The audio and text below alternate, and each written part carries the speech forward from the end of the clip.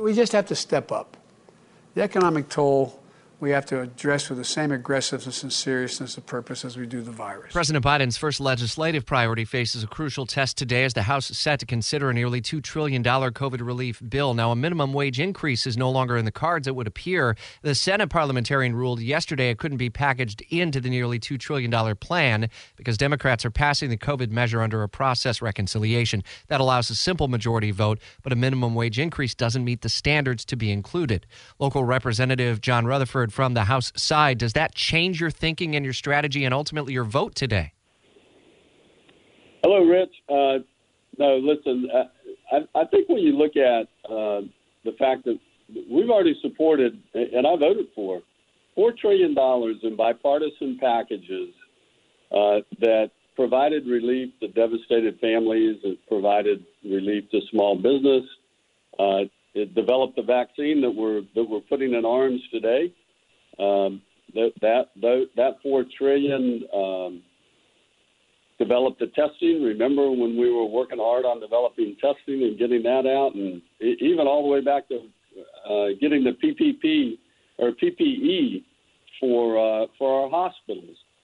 But now what we're looking at, and those were bipartisan bills. Now we're looking at a bill that $670 billion of this bill, Rich, that's one-third of the bill. Won't even be spent this year. I mean, where's the urgency in helping folks? This has got, instead of focusing on vaccines and testing and PPE, we're looking at a bridge to Canada for Chuck Schumer. We're looking at an underground subway in California for Nancy Pelosi.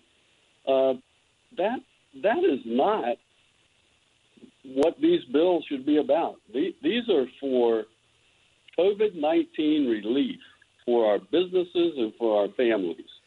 And this is anything but. So let's say that it does pass the House because Democrats do have the thin majority there in the House. It's looking a little more unclear in the Senate. So where do you ultimately achieve a solution? Because voting no is also voting against direct checks. Obviously, it's about a lot more than that, but the bill does contain the $1,400 direct payments. Can you start over with just that individual item? Is that something you would support at $1,400 for most Americans? I already did. I voted for that before. And so one of the things that I will never do, though, is ask Floridians to pay for multi-employer pension plans in states and cities in the Northeast and bail out states and local governments that were woefully in debt long before COVID-19. These pension plans were woefully and poorly managed long before COVID-19. And I'm not going to ask, particularly in Jacksonville, I think we ought to be sensitive to this. The fact that, we fixed our pension plan.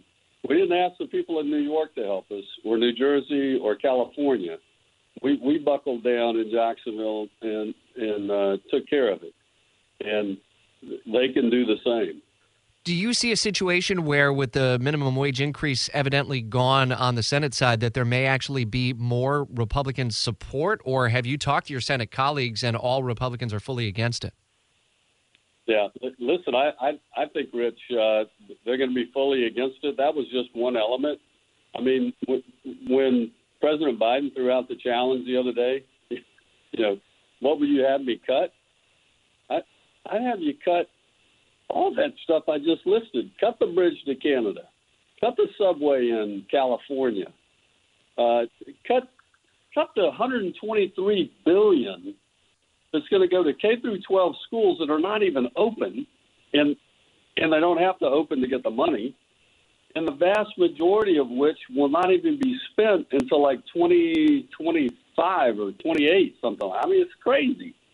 So we've got to focus on the needs of today, and that's why even with the federal minimum wage pulled out, I expect this is going to pass on a strictly party line vote, if it passes at all.